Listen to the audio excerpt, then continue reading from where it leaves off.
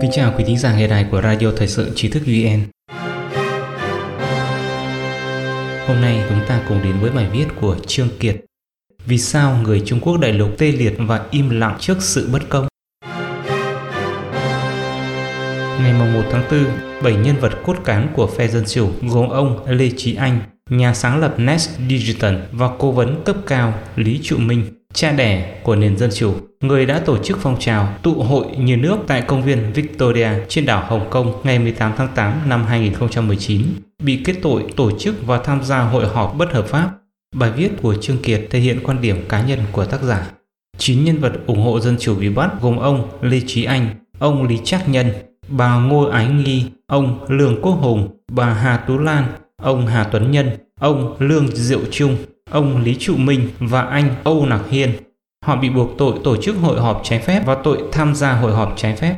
Ngày 30 tháng 3, Ủy ban Thường vụ Đại hội đại biểu Nhân dân toàn quốc đã nhất trí thông qua phụ lục 1, phương pháp lựa chọn trưởng đặc khu, và phụ lục 2, phương pháp lựa chọn và thủ tục biểu quyết của Hội đồng lập pháp trong quyết định cải tiến hệ thống bầu cử của đặc khu hành chính Hồng Kông.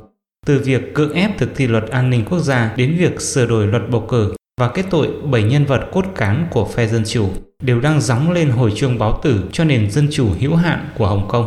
Ông Nhan Thuần Câu chỉ rõ, sau đạo luật an ninh quốc gia, hệ thống bầu cử lại bị cưỡng ép.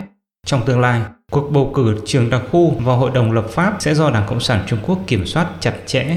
Hội đồng lập pháp thậm chí có thể tự ý sửa đổi các quy tắc và bãi bỏ phe đối lập. Nghĩa là, việc các nhà dân chủ gia nhập Hội đồng lập pháp chỉ là gom cho đủ số, như một chiếc bình hoa trang trí cho thể chế một quốc gia hai chế độ của Đảng Cộng sản Trung Quốc để họ có thể tiếp tục lừa dối. Khi thở dài trước sự sụp đổ của Hồng Kông, chúng ta không khỏi suy nghĩ về một câu hỏi: tại sao hầu hết người Trung Quốc đại lục lại thờ ơ với những đau khổ của Hồng Kông và Tân Cương? Quan điểm thứ nhất cho rằng Đảng Cộng sản Trung Quốc đã chặn thông tin thật và sử dụng các kênh truyền thông nhà nước, tiến hành tuyên truyền tẩy não nhằm lừa dối người dân ở đại lục. Quả thực, trong thời gian diễn ra phong trào biểu tình chống dự luật dẫn độ tại Hồng Kông, các kênh truyền thông chính thống đã đưa tin một chiều và bêu xấu sự phản kháng dũng cảm của người dân Hồng Kông.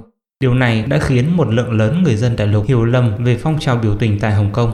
Do sự kiểm duyệt Internet và quyền tự do ngôn luận của Đảng Cộng sản Trung Quốc, nhiều người nội địa không biết rằng có các trại tập trung quy mô lớn ở Tân Cương và tin rằng chính sách diệt chủng của Đảng Cộng sản Trung Quốc là nhằm chống lại những kẻ khủng bố. Nhưng quan điểm này có vấn đề vì chính phủ Trung Quốc không thể chặn hoàn toàn thông tin dù đã phong tỏa ngôn luận và thiết lập tường lửa Internet. Nếu quan tâm đến Hồng Kông và người Duy Ngô Nhĩ, họ sẽ phát hiện ra sự thật. Người dân Trung Quốc đã không tin tưởng một cách mù quáng vào sự tuyên truyền của các kênh truyền thông chính thống về nhiều vụ việc xảy ra ở Trung Quốc đại lục. Ví như cái chết bất thường của Lôi Dương ngày 7 tháng 5 năm 2016 trong quá trình bị cảnh sát quận Sương Bình áp giải và vụ vaccine giả. Quan điểm thứ hai cho rằng người dân Hồng Kông và người Duy Ngô Nhĩ tại Tân Cương có đặc thù riêng. Là một đặc khu, Hồng Kông đã bị cô lập với Trung Quốc đại lục từ lâu. Giữa đại lục và Hồng Kông luôn tồn tại những mâu thuẫn. Ví như việc du khách đại lục bị kết án hình sự vì mua quá nhiều sữa bột xảy ra từ nhiều năm trước. Xung đột sắc tộc tồn tại giữa người Duy Ngô Nhĩ và người Hán vẫn luôn tồn tại. Những vụ bạo lực chống lại nhau giữa người Hán và người Duy Ngô Nhĩ cũng đã xảy ra. Nhiều người Hán cho rằng người Duy Ngô Nhĩ tin theo đạo Hồi và có xu hướng bạo lực. Một người bạn là người Hán của tôi sinh ra và lớn lên ở Tân Cương. Anh ấy biết về các trại tập trung ở Tân Cương nhưng lại ủng hộ cuộc đàn áp của chính phủ Trung Quốc, bởi vì anh nghĩ rằng chỉ có bạo lực mới có thể khuất phục được người Duy Ngô Nhĩ. Nhưng quan điểm này cũng có vấn đề, vì hầu hết người dân đại lục không ghét người Hồng Kông và người Duy Ngô Nhĩ. Họ tin rằng người Hồng Kông đã nhiều lần giúp đỡ người đại lục một cách vị tha. Người đại lục còn khao khát quyền tự do và nền pháp quyền ở Hồng Kông. Người Duy Ngô Nhĩ giỏi ca hát, nhảy múa và là một dân tộc yêu đời. Dù một số ít người có tư tưởng khủng bố thì họ cũng không chiếm phần đông trong số người Duy Ngô Nhĩ. Ngược lại, nhiều người có tư tưởng cực kỳ khủng bố lại là người Hán. Quan điểm thứ ba cho rằng hầu hết mọi người không muốn quan tâm đến chính trị và tránh gặp rắc rối. Bởi vì họ đều sống sung túc, có ăn, có mặc, tầng lớp trung lưu ngày càng tăng, thị trường và đời sống xã hội nói chung đều thịnh vượng và ổn định. Mọi người đều bằng lòng với cuộc sống nhỏ bé của mình và làm giàu trong im lặng. Quả thực, nhiều người nói về đồ ăn, thức uống và đăng ảnh lên mạng xã hội, nhưng lại lập tức im lặng khi nói về chính trị. Thái độ cơ bản của hầu hết người Trung Quốc về chính trị là điều đó không liên quan đến bản thân họ, phải biết bảo vệ bản thân một cách khôn ngoan và cầu mong không gặp phải sai sót nào. Nếu suy nghĩ kỹ về nhận định này, bạn sẽ thấy không thuyết phục. Có thể nói cuộc sống của người Hồng Kông cũng khá tốt, nhưng tại sao họ lại xuống đường? Chẳng phải người dân ở các nước Ả Rập cũng nổi dậy vì đói sao? Chính biến mạnh mẽ ở Liên Xô và Đông Âu chẳng phải cũng vì không có cơm ăn mà người dân đã lật đổ chủ nghĩa toàn trị cộng sản hay sao? Đặc điểm chung của họ là bất mãn với chính phủ và hệ thống chính trị hiện có, đồng thời yêu cầu sự thay đổi. Trong phong trào ủng hộ dân chủ năm 1989 ở Trung Quốc, kinh tế cũng phát triển rất tốt. Tóm lại, quan điểm Đảng Cộng sản Trung Quốc ngăn chặn thông tin, sự đặc thù của Hồng Kông và người Duy Ngô Nhĩ và việc kiếm tiền trong im lặng không đủ trả lời cho câu hỏi tại sao đa số người dân Trung Quốc lại tê liệt và im lặng trước sự bất công trong xã hội. Điều gì đã gây ra sự tê liệt về ý thức công lý ở Trung Quốc? Câu trả lời của tôi là sự thờ ơ và sợ hãi. Thờ ơ chính là không quan tâm đến số phận của người khác, ăn cây nào rào cây nấy. Sợ hãi là vì sợ bị chính phủ đàn áp do lời nói và hành vi của bản thân, từ đó gây tổn hại cho lợi ích cá nhân hoặc phải ngồi tù. Một số cư dân mạng chỉ ra rằng ở Trung Quốc ngày nay, người ta thờ ơ khi nhìn thấy người khác sa cơ lỡ vận.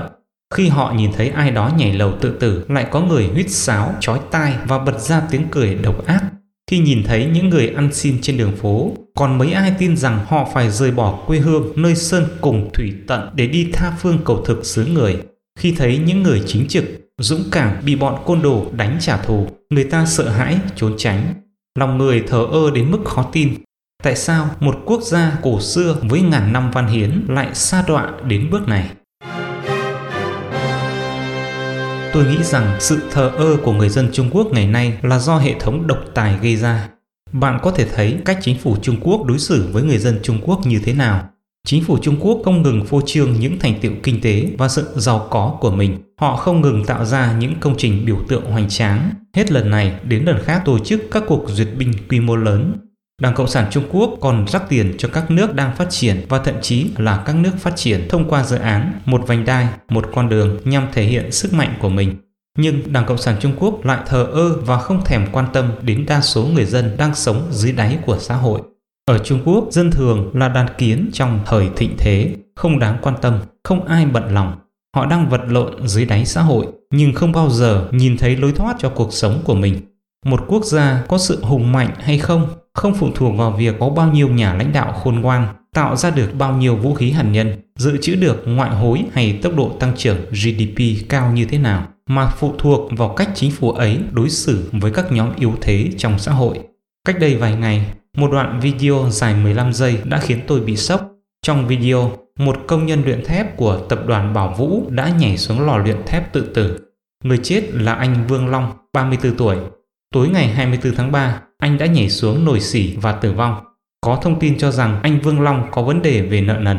Nhưng tại sao anh ấy lại bước đến đường cùng vì chuyện nợ nần? Nếu không phải vì sự thờ ơ của xã hội, liệu anh ấy có kết thúc cuộc đời mình một cách thê thảm như vậy hay không? Một lý do khác khiến người dân Trung Quốc thờ ơ và tê liệt là nỗi sợ hãi. Cô Lưu Du, giáo sư của Đại học Thanh Hoa cho biết mọi người sợ quyền lực, sợ áp lực cao, sợ mất cơ hội thăng tiến, phát tài, sợ mất nhà và xe. Vì vậy im lặng đã trở thành cơ chế tự bảo vệ. Cao cả là văn bia của những người cao cả và im lặng là thẻ thông hành của những người im lặng. Đôi khi, điều mọi người sợ hãi thậm chí không phải là những tổn thất về lợi ích hay bạo lực về thể xác, mà là sự cô lập về tinh thần khỏi các nhóm đoàn thể của mình. Xuất phát từ cảm giác tìm về một bến đỗ bình yên, họ gây dựng một cộng đồng ấm áp thông qua sự im lặng. Martin Luther King từng nói, bi kịch lớn nhất của sự biến đổi xã hội mà lịch sử sẽ ghi nhớ không phải là sự kêu gào của những kẻ xấu, mà là sự im lặng của những người tốt. Vô số bi kịch trong lịch sử đều bắt nguồn từ sự im lặng của tập thể. Trong Thế chiến thứ hai, hầu hết người Đức đều đã biết số phận của những người Do Thái đang bị đẩy lên các toa tàu, nhưng họ chọn cách im lặng, coi như không có chuyện gì xảy ra. Càng nhiều người im lặng, càng khó phá vỡ sự im lặng, bởi càng nhiều người tham gia vào vòng xoáy của sự im lặng, thì sức mạnh cần thiết để thoát ra khỏi vòng xoáy đó lại càng lớn. Tôi đồng ý với quan điểm rằng Nói với mọi người sự thật mà bạn biết là công lý. Nói với mọi người những kiến thức phổ quát mà bạn biết là trách nhiệm. Nói với mọi người những tội lỗi bạn chứng kiến là lương tâm. Nói với mọi người câu chuyện bên trong bức màn đen là đức hạnh. Nói với mọi người những lời dối trá mà bạn nghe thấy là đạo đức. Nói với mọi người những khó khăn mà bạn đã trải qua là một lời cảnh báo. Nói với mọi người chân lý mà bạn tìm kiếm là một đức tin. Nói với mọi người cảm thụ chân thực của bạn là dũng khí. Những việc làm ngang ngược của chính quyền Tập Cận Bình có liên quan mật thiết đến sự tê liệt và im lặng của người dân Trung Quốc. Thậm chí có thể nói rằng chính người dân Trung Quốc đã dung túng cho Đảng Cộng sản Trung Quốc. Nếu người dân Trung Quốc cũng giống như người dân Myanmar, không ngại hy sinh và bước xuống đường, thì Đảng Cộng sản Trung Quốc liệu có thể lộng hành bá đạo như vậy không? Nhưng chúng ta chớ vội nản lòng, dẫu nhẹ dạ cả tin nhưng chỉ cần không ngần ngại, chúng ta có thể thể hiện đức tin, sức mạnh và phẩm giá của mình ngay dưới môi trường áp lực cao. Chúng ta sẽ phải gánh chịu cái giá phải trả cho sự cô đơn và những điều hơn thế nữa. Chỉ cần chúng ta kiên trì biểu đạt, kiên trì hành động, tưởng chừng như không biết tự lượng sức mình, nhưng vô số ngọn lửa nhỏ không đáng kể ấy cũng có thể thiêu đốt một tòa biệt thự nguy nga thành đống tro tàn. Ai có thể tưởng tượng tiếng thở dài của một nông dân nhỏ bé rằng vương hầu, tướng soái phải chăng đều cao quý thực sự đã lật đổ triều đại đầu tiên của Trung Quốc. Một vài thanh niên đã bắn vài phát súng vào thành phố Vũ Xương lại khiến đế chế nhà Thanh sụp đổ ngay lập tức. Không im lặng, không góp sóng thành bão, không sa đọa và không làm điều ác nên là giới hạn chính trị cuối cùng của người dân Trung Quốc. Hầu hết người dân Trung Quốc ngày nay đều bất mãn với hiện trạng. Chỉ cần 1% người dân dám lên tiếng, thực sự dám đứng lên đấu tranh cho sự công bằng chính nghĩa, thì chỉ cần 1% trong số 1% người dân ấy sẽ có thể thay đổi hiện trạng của Trung Quốc.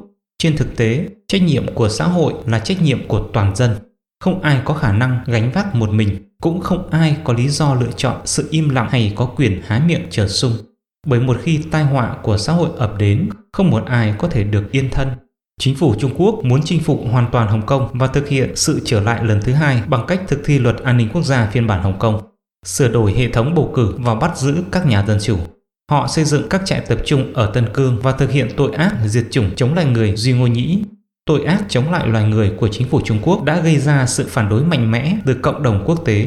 Cộng đồng quốc tế cũng đã áp đặt các biện pháp trừng phạt đối với chính quyền Hồng Kông và Trung Quốc. Trung Quốc đang đối mặt với hình thế quốc tế nghiêm trọng chưa từng có kể từ năm 1949 đến nay. Dung túng cho những hành động đồi bại của Đảng Cộng sản Trung Quốc là sự tê liệt của người dân Trung Quốc trước sự bất công. Nguyên nhân nằm ở sự ích kỷ, thờ ơ và sợ hãi của họ.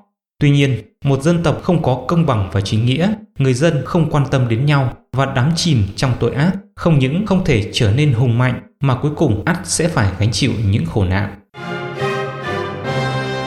Quý thính giả có thể truy cập vào trang web tri thức vn.org hoặc tải ứng dụng mobile tri thức vn để đọc được nhiều bài viết của chúng tôi hơn. Một lần nữa, xin cảm ơn quý vị đã đồng hành cùng Tri thức VN. Đừng quên nhấn subscribe, đăng ký kênh của chúng tôi và để lại bình luận ở bên dưới. Xin chào và hẹn gặp lại.